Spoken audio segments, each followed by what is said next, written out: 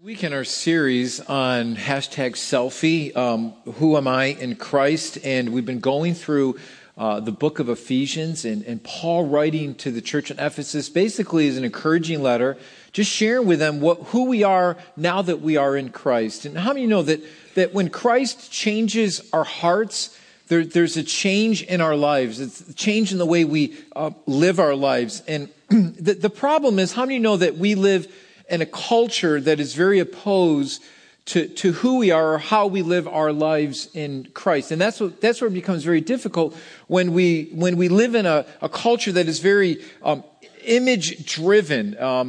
Now with social media, that's gone to a whole new level, and it's easy to fall into that trap of allowing people to see what we want them to see in us. And so we end up struggling with people pleasing and looking for compliments to validate our insecurities. And we can hide behind whether it's success or achievements, but we know that those are just endless pursuits that really don't fulfill our identity. And I can see this, being Father's Day, happy Father's Day to all the dads out there, but I can see this, you go into different seasons with your kids. How many know what I'm talking about? You're in that. Some of you are in the diaper phase with your kids, right? And it's funny watching parents with real young kids, and all you do is just chase after them. That's all you're doing. You can't even relax because you're just chasing after them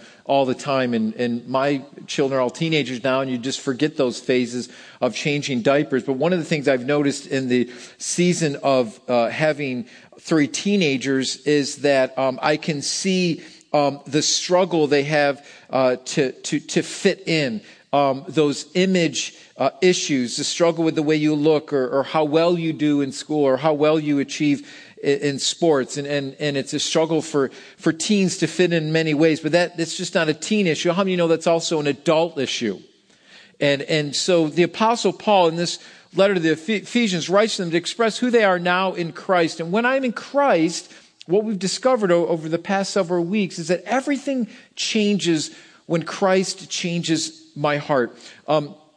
We're going to jump into the last chapter of Ephesians, but let me I want to read this one verse in Ephesians chapter 5, just verses 1 and 2, because I believe this just kind of epitomizes the whole book of Ephesians, where Paul says, "Therefore be imitators of God as beloved children, and walk in love as Christ loved us and gave himself up for us as a fragrant offering and a sacrifice to God." I believe that this verse sums up the whole book so well, because in Christ we are now his children, that we are loved, and Jesus gave his life for us. And this was this ultimate act of love by God giving Jesus to us. In Christ, we don't have to earn his love. It's not based on what I do or don't do. It's not based on my merit. It's not based on whether my good adds up more than my bad. Christ reached out to us first through his unconditional love. And Paul tells us to now walk in that love, walk and live like a child of God. Don't live like you did before. It got you nowhere. Don't stay away from the things that hurt you. It's like a person who consistently got put down when they were young, and maybe they were told that they were no good and they wouldn't achieve anything, and that person never feels like they can amount to anything because they were told their whole life that they could never amount to anything. But God says in Christ now you are his children. You are dearly loved. Now live like that child of God, accepted not based on your merit, based on God's grace, not based on your achievement, not based on how well you did, not based on your performance, not based on whether or not how many times your mom or dad told you that they loved you. God says, I loved you first. Even when you didn't love me or respond to me, I loved you first. I gave my life for you. I died on the cross for you. I scream out to you. God screams out to us through his creation saying, I did this. I want to reach you. I'm a God that wants to restore you. This is how much I care for you. Now live like that child that is well loved. Listen. How many of you know when you have a healthy relationship, with your children, you become very approachable? How many of you know what I'm talking about? When you have a good relationship with your children or a good relationship with your wife, you're approachable, right? I mean, I have a good relationship with my 13-year-old daughter. We're standing in Chipotle's the other day and just waiting in line, and she just puts her head on my shoulder. Just for no reason. Not to say, Lily, don't do that. I love it as a dad, right? You're like, my daughter put her head as we're waiting in line, just puts her head on her shoulder, puts her arm around me, and just says, Dad, I love you. I'm like, okay, whatever you want on the menu, you can have. Whatever you want. You can get anything you want, honey. Right? There's that approachable thing. God says, listen, I'm approachable. I love you. You can come live like that child. I love the movies, especially the maybe the true to life movies, where the person is told that they can't do something, and then they end up doing it. Don't you love those movies? And you know, through the whole movie they're struggling, and that's why I love the movie Rudy. Right? That's just a great movie. He's told that he could never play for Notre Dame football, and he does all he can to try to get on the team, and his grades aren't good enough, and finally gets to the school, and I won't ruin the end of the movie for you, but he gets to play. But anyways, it's just a great, you know, and they're saying, Rudy, you know, it's just a great movie. And probably my favorite true to life movie is the true story of Rocky Balboa. You know, okay, I'm just going to see if any of you caught that one. Told he could never fight or beat the champ, and he does. Okay, you know I had to throw a Rocky illustration there somewhere. But Paul is telling us, listen, live like that child. You may have heard this. You may have been told this. You may have been told that you couldn't add up. You may feel like your life doesn't matter. You may feel like this, and the other. You may feel like a failure. Maybe you even feel like a failure as a parent or a spouse or whatever it is. But he's saying, listen, when you are in Christ, begin to live like that child. God changes everything. So what Paul tells us is, he says, you are loved. Now walk in that love. Be proactive. And so what Paul does at the end of his letter, he ends on a very powerful note. He tells his listeners, if you are going to be just successful in fighting this good fight and walking in this love, you have to find your strength in God. How many of us know that life is a battle? And so what Paul does is he tells us this is how you are to fight this battle correctly. Now, I'm going to speak to the men today primarily, but this is a good message for all of us. But what I want to do is I want to speak to the men on how to fight correctly, how to fight in life the right way, because Paul gives us some incredible words here at the end of Ephesians, at the end of his letter here to the church in Ephesus on how to fight the right way. So we're going to look at Ephesians chapter 6, verses 10 through 20. Incredible words here on how to fight correctly and how to fight this spiritual walk correctly and to walk in this love and to walk as a child of God. And Paul says this, finally. He gives his final thoughts in this letter, and this is what he says. He says, finally, be strong in the Lord and in the strength of his might. Now, I think that's a good verse for all of us to read together. Amen. All right, so let's read just that verse together. You ready? Finally, be strong in the Lord and in the strength of his might. Great verse there. And so what does he tell us to do? He tells us to do something. He tells us to be proactive. He says, put on the whole armor of God, that you may be able to stand against the schemes of the devil. For we do not wrestle against flesh and blood, but against the rulers, against the authorities, against the cosmic powers over this present darkness, against spiritual forces of evil in heavenly places. Wow. We're fighting a spiritual battle, Paul says here. He says, so if we're going to do this correctly, he says, therefore, take up the whole armor of God. So he's going to give this illusion or this symbolic imagery of a soldier of God. And he says, that you may be able to withstand in the day of evil, having done all, to stand firm, stand therefore, having fastened the belt of truth, and having the breastplate of righteousness, and as shoes for your feet, having put on the readiness given by the gospel of peace. In all circumstances, take up the shield of faith, which you can just totally extinguish all the flaming darts of the evil one, and take on the helmet of salvation and the sword of the Spirit, which is the word of God, praying at all times in the Spirit with all prayers and supplication. To that end, keep alert with all perseverance, making supplication for all the saints and also for me, that the words may be given to me in the opening of my mouth, boldly to proclaim the mysteries of the gospel, for which I'm an ambassador in chains, that I may declare it boldly as I ought to speak. And so what Paul is saying here is, Paul is saying that we're in a war, and we can't fight this war in our own strength. And so this is my challenge for you men this morning. Fight like a soldier who is in a battle. Be ready. Be prepared all the time. Be on red alert all the time, because this is a spiritual battle that we are fighting. We have to fight for our marriages. We have to fight for our children. We have to fight for our integrity. We have to fight for our personal lives. And Paul says, this is the way that you do it. This is, let me give you a platform here as we jump into these verses. I love the story of Gideon in the Old Testament. Here's why I love that story of Gideon.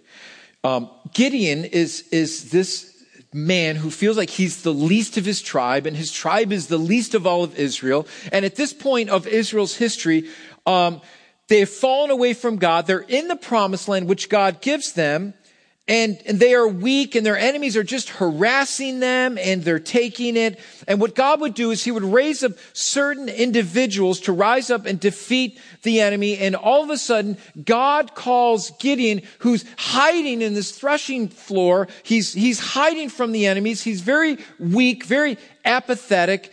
And so Gideon's just hiding out. He's afraid. And all of a sudden, this angel of the Lord appears to Gideon, and Judges chapter 6, verse 12 records it for us. And this is what the angel of the Lord says to him. Quote, "Mighty hero, the Lord is with you." Now, Gideon's hiding out. And this is exactly what Gideon says to the angel of the Lord. "You talking to me? Are you talking to me? Wait a minute, you've got somebody else here, because I am not a mighty hero. I am not a mighty warrior. I am the least." And if you read that chapter, you will see that his argument with this appearance of this angel is like, I'm not that at all. In fact, I'm just the opposite. Now, I want you to notice something here. God didn't see Gideon where he was at the moment, afraid and scared. He saw Gideon for what he could be in him. Now, let me read you some other translations here of what this angel called Gideon. A mighty hero, a mighty warrior, a mighty man of valor, a mighty man of fearless courage. Now, how could God call Gideon a mighty man of valor when he was a fraidy cat? Right? God himself, because God himself knew that he would be his strength, and it would not be through the strength of Gideon, but through God. Men, listen to me. The reason why we fail is because we rely on our own strength. Because for many of us, we want to be in control. We want to be in control of our situations, and it's a control problem. And so when we try to fight these spiritual battles within our own strength and in our own power, we fail. And so what God sees in Gideon, he doesn't see where he is now weak and ineffective. He calls him a mighty warrior, a mighty hero, because God says, I can use any man, listen, I can use any man who avails himself to me, who gives himself to me, who completely gives himself over to me. I will use that man. So how could God call Gideon a mighty man of valor when he was so afraid? Because God knew it would only be through his strength. And Gideon would have to rely completely on God if he was going to defeat the Midianites, and he did. And God received the victory. So here's if we're going to fight, and this is what Paul says, if we're going to be this mighty hero of God, this mighty warrior of God, if we're going to fight correctly, we have to know what we're fighting. We have to know what we're fighting against. And Paul gives us a couple things here. He says, ultimately, this is what you're fighting against. And you need to take off the scales off our eyes to realize that ultimately our fight is a spiritual fight that the enemy and his cohorts use to battle against us. It's a spiritual war that we are fighting, and we need to understand who we're fighting, that behind this is a spiritual battle. That the enemy is there wanting us to trip up, wanting us to fall. And so Paul says we have to fight the right way. It's a spiritual fight that we're fighting. We need to know who the enemy we're fighting. It's interesting that I read this about World War II, that in 1940, Nazi Germany commissioned the battleship Bismarck, and this battleship was a monster. It was 825 feet long. It had 8 guns that held ammo 15 inches across. It was the biggest, baddest battleship in the whole world. The HMS Hood, which was the pride of the Royal Navy, was blown away in one shot. Now, the one flaw of the Bismarck was its rudder. It was very vulnerable. It was located right beneath its thermal exhaust ports, which were right under the hydraulic mud flaps. I have no idea what a thermal exhaust port is, but it was very vulnerable in that position. And so in 1941, the Royal Navy hit the rudder with a torpedo, which disabled the huge ship, and it was defeated. This small rudder that propels the ship became disabled, so it became a sitting duck. Now, we have to know how our enemy works if we're going to come against his plans correctly. We have to know that Satan is a liar and the father of all lies. He is prideful and comes against anything that's of God.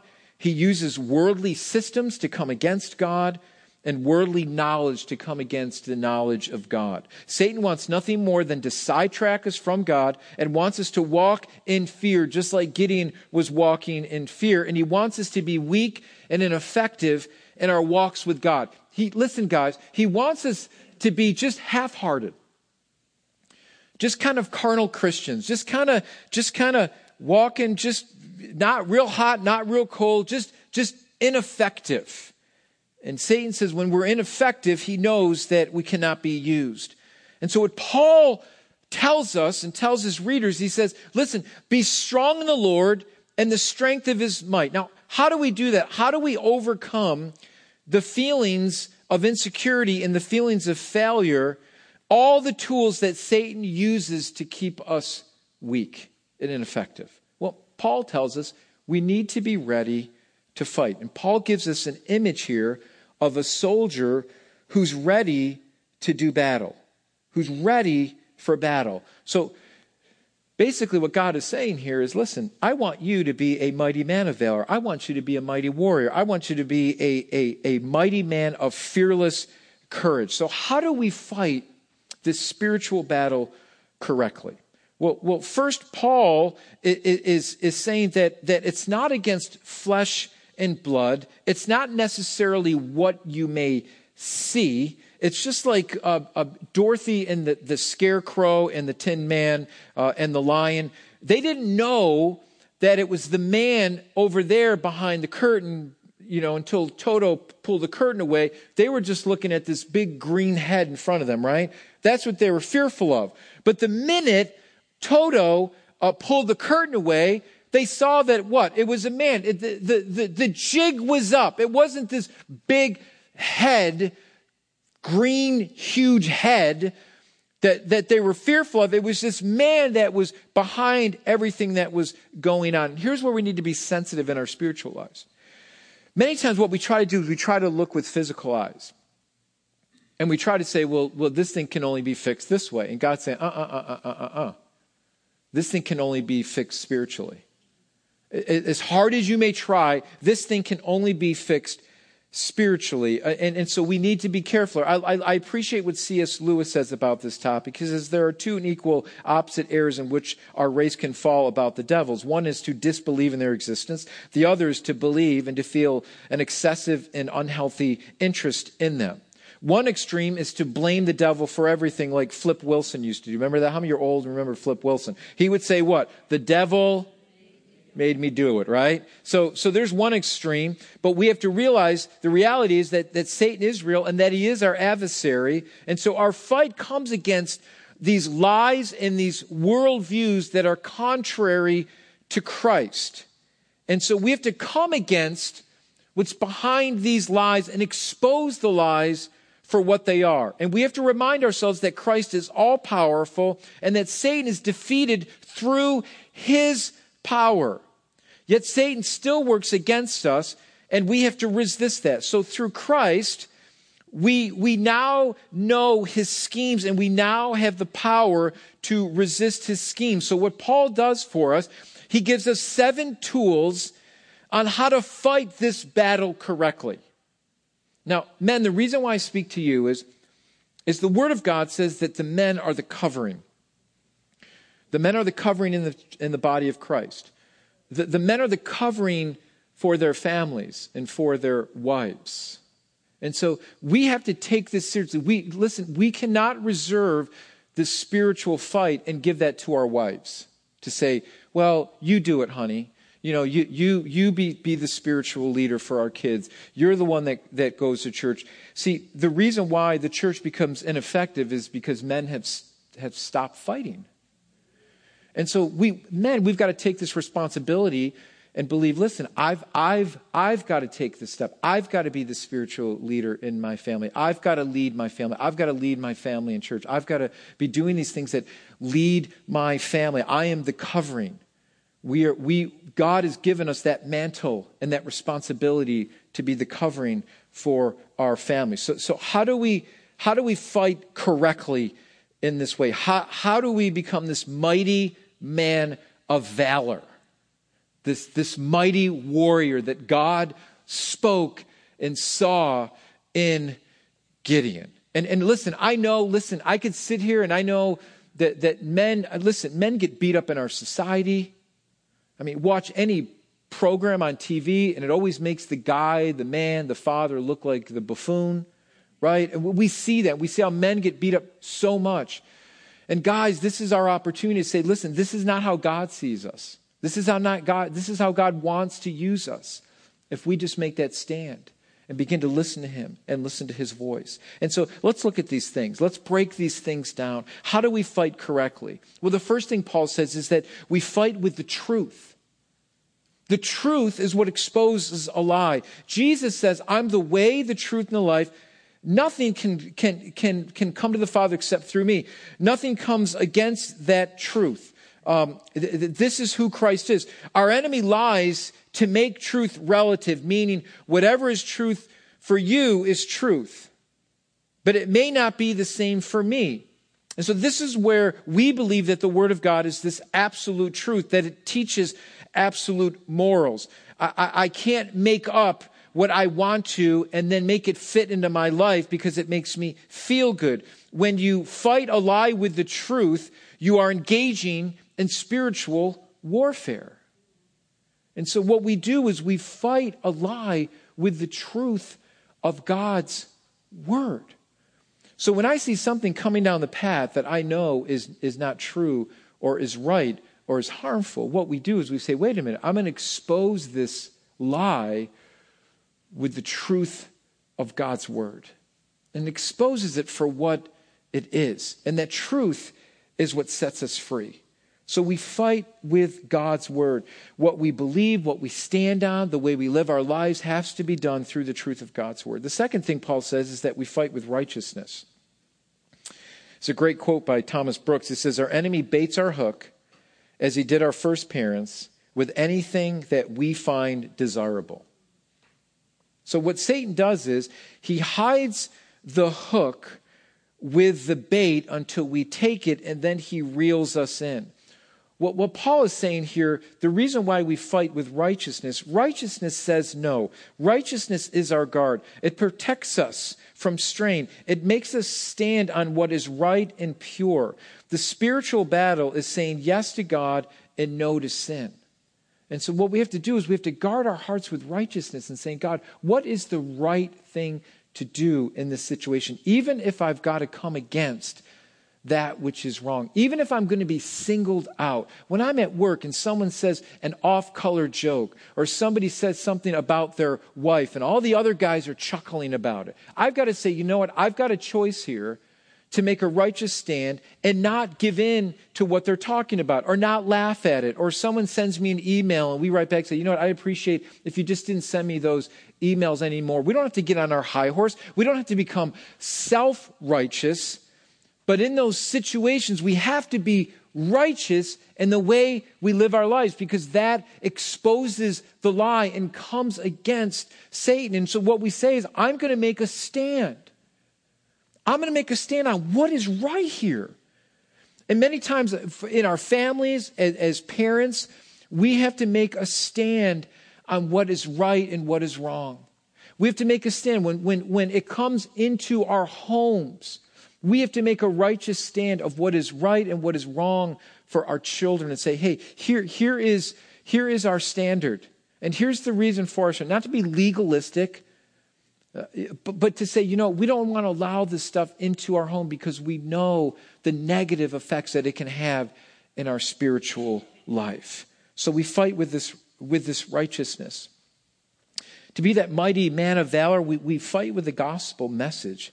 I love what Paul says here. He says, you know, what changes lives is this message that Jesus came and gave his life for sinners, that God himself came in the form of man and gave his life as a substitute for us.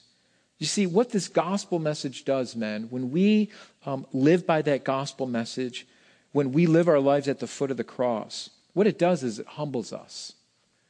Because we recognize that I'm not in control of my life, that I'm giving control over to Christ, that I'm allowing him to take control, that when the gospel message permeates my life, I realize that Jesus died for me, that I gave up my rights at the foot of the cross, that I now live for him. And what that does is that gospel message changes your heart. It changes the way you live your life. It changes the way you respond. It changes our anger and all the other things that we used to fight with, that we used to do that were wrong. And all of a sudden, Jesus humbles us and says, this isn't the right way. This isn't the right pattern. This isn't the fruit of a man who's fighting the correct way. When the gospel message permeates our lives, it changes our hearts and changes our direction and changes everything else we do. And now what it does is now we want to proclaim that gospel message. We want to share with other people what Christ has done in our hearts. Instead of hiding that message in our hearts, now we want to broadcast that message. We want other people to know, hey, this is what Christ has done for me. And this is how he's changed my life. And this is what he came to do. And so we fight with that gospel message. The fourth thing Paul says is that we fight with faith. We fight with faith. Paul calls this the shield of faith. Without a shield, a soldier would be defenseless. Satan can send these fiery darts, Paul says. It may be, these fiery darts may be the guilt of the past. It may be temptation. It may be a negative thoughts. It may be feelings of failure. And all these things get thrown at us. You know, how many just, once in a while, you're just sitting there and just these thoughts come into your mind that are just, they're just negative and wrong and failures and all the things that maybe we have done wrong in our life. And then all of a sudden, maybe fear can overwhelm us. See, it's those times that I put my faith in Christ, that I put my faith in the promises of God. And what I do is I catch those thoughts in my head, and I say to myself, but I'm not that man anymore. That's not who I am anymore. My life has changed. Christ has changed me. That old man has died. And so what I do is I don't put my thoughts in the past anymore that keep me attached to that keep me in fear and keep me from walking in faith. What I do now is I put my faith in God's word, knowing that he has changed me.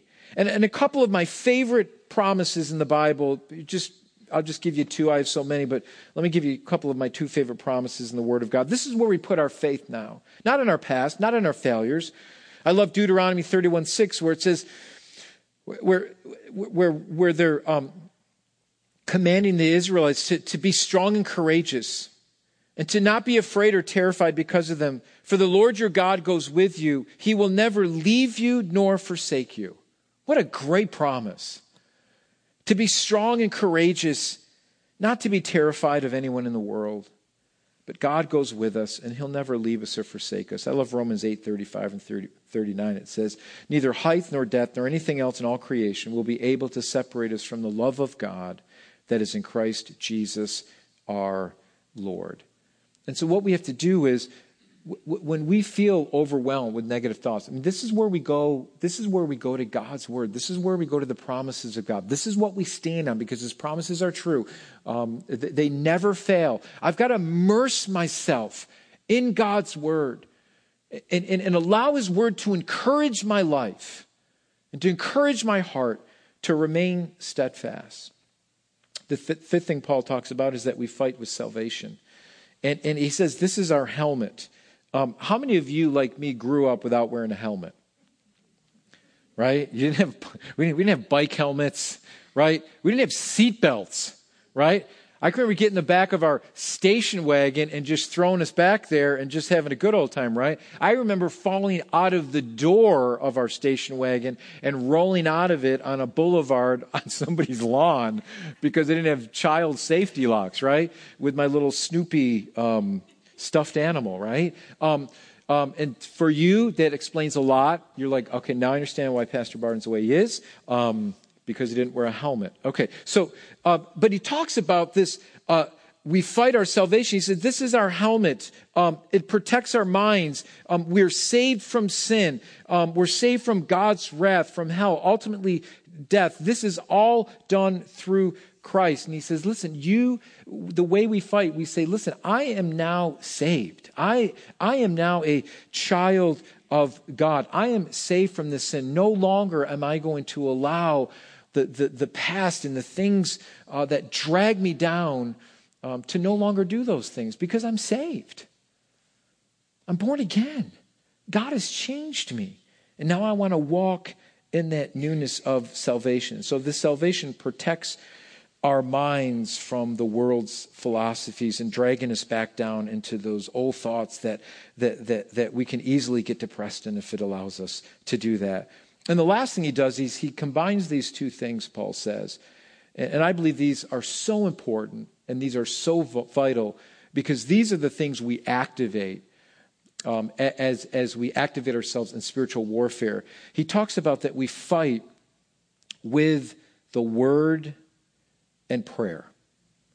That we fight with the word and prayer. Let me read this to you again, because this is so important about the word of God. He says, we take on the helmet of salvation and the sword of the Spirit, which is the word of God, praying at all times in the Spirit with prayer and supplication.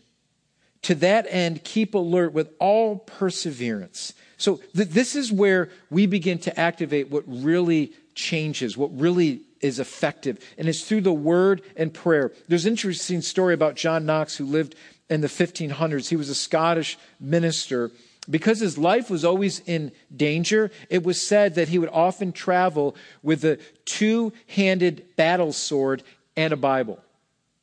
Can you imagine seeing that preacher going down the road on his horse with this huge battle sword and his Bible? I wouldn't mess with him. They said that he was such a fiery preacher, often beating the pulpit so hard that it would splinter.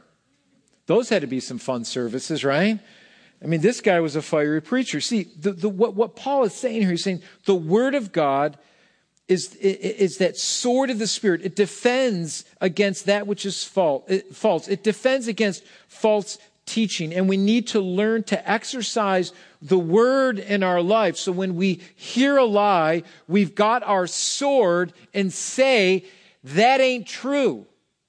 That's wrong. And what we do is we come against it and we cut it down. So when that wrong philosophy comes into our mind, that's where this battle is. We have the Word of God that says that is false, that is wrong, and we make a stand upon it. And then he says, what happens is he says, prayer is this most effective tool in our arsenal. Paul says that we are to pray all the time, in your car, at home, in your office. I like what Sir Thomas Buxton says here. He says, you know the value of prayer. It is precious, beyond all price. Never, never, never neglect it. Never neglect it. I believe, here's what I believe. And what's taught in the Word of God. I believe our problems could be solved if we just learned how to pray. I believe we would get the wisdom of God if we just learned how to pray. If we would just seek the Lord in situations and seek His face. See, what Gideon did was, when he was called mighty man of valor, the next step was that he had to seek the Lord and how to win that battle. And that battle was not going to be done with thousands of men to defeat the Midianites, which needed to be done because the Midianites were overwhelming majority to defeat the Israelites. But he had to keep going back to the Lord until finally God whittled down that army just to 300 men. And he's like, how in the world am I going to defeat thousands upon thousands of Midianites with 300 men? God says, you're not, but I am. You see, here's the difference. We look to the physical to solve spiritual problems. And I believe when we pray, we allow God to move in that situation now. We allow God to do what He needs to do in our hearts and our lives. Men, this is so vital, and I can't stress this enough. You need to pray with your wives. You need to pray with your families. You have to take that step of faith and pray over them. And listen, it doesn't, someone said, well, Pastor, this is hard for me because, it's hard for me to pray and just like Gideon didn't think he could do it either. But Paul says, be strong in the strength of the Lord. Be strong in His mighty power. Let God work through you, and He will give you the words. This doesn't have to be some long prayer revival. This is just saying, God, protect our marriage, protect my wife, protect us from temptation, protect us from any evil scheme that the enemy might have for our children, for our marriage. Lord, you protect that. And what you do is you allow God to move in that situation. And God is going to use you through His might and His strength to be that mighty warrior. The angel of the Lord appeared to him and said, mighty hero, the Lord is with you. And so, men, this is what we're going to do. Are you ready? Last thing I want to do is beat you guys up. Last thing I want us to do is to feel more condemned about our spiritual walks and go away and just feel like a failure. And I want you to realize that for every man that's out there that has taken a bold step for Christ, God is faithful to be with them. For those that have stepped out, and listen, here's what's disheartening for me as a pastor. Because what I know some of you are in difficult marriages. I know some of you, your husbands haven't stepped up. I know. I hear all that. But let's take what we have here right now and allow God to challenge our hearts. Because I saw personally in my own family when my dad took the spiritual headship of our family. He took that role seriously. Is my dad a theologian? No. Were we raised in technically a Christian home? No. My dad got saved at Kodak, many of you know, I share all the time. But what he did was he took that spiritual role seriously and began to pray with his family. My dad would come down to my room when I was a teenager, just lay his hands on me, to say, Barton, let me pray for you. I never forgot those times. Now, before I was a Christian, I didn't like it, right? I'm like, okay, Dad, you can pray for me. Okay, Dad. My mom would leave me little scripture verses on my pillow, and I'm like, oh, brother, you know. But boy, I'll tell you, when I came to Christ, those are the things I remember. Those are the things that I remember. Men, here's how God sees you. As a mighty man of valor. Let's start acting like it. Let's start making a stand for what is right, for what is righteous, for what is truth. Listen, our country needs it today. Well, I'll tell you what, we need men that are make a stand for what is right. We need men that are humble, that are on their face before God. That's what we need, and I want to challenge you here today to do that. So this is what we're going to do. I want us to, let's just stand at this moment. I'm going to pray for you, and what I'm going to do is I want all the men to come down, and I'm going to pray for you today. And I'm just going to pray that God would just give you the strength to lead your families, the strength to step out where you need to step out. And as the worship team comes, they're gonna lead us in song, and I want to pray for you. I'm going to pray for every single one of you. I'm going to lay my hands on every single one. So I'm going to try to, hopefully we'll get through this whole huge line of men here. But listen, man, listen. Here's where it's going to get real, because when you begin to step out in this way, the enemy's not going to like it. I'm just telling you. And there's going to be some things that are going to be revealed in your life that need to change. That's okay. Let it happen. Let those things happen in your life that need to change, so that you can be the man that God has called you to be. And just start leading. Take the responsibility. Listen, here's how important it is.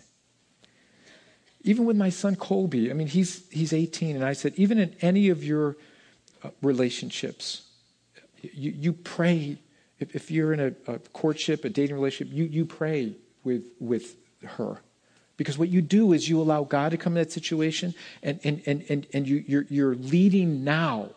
You're leading now. So it's just not for men; it's for teens. You're leading now, saying this is the way God wants that to look. You've got to take that step spiritually. Don't relinquish the spiritual authority that God has given you to your wives. You take that step and you lead them. Can I just be honest with you? The wives, none of the wives are listening right now, by the way. None of them are listening right now. But if I'm going to be honest with you, they want you to lead. They want you to lead. So just lead. Lead. Lead. So let's pray. Let's just bow our hearts, and the worship team's going to lead us in worship, and let's just bow our hearts, and I'm going to lay hands on every single one of you, and we're going to pray that God would just help you to lead and cause you to be that mighty man of valor. If Pastor Mike's here too, he can help me pray too. So let's just pray. Let's bow our hearts, and let's just go to the Lord and let him work on your heart where you believe he needs to allow you to lead. Amen.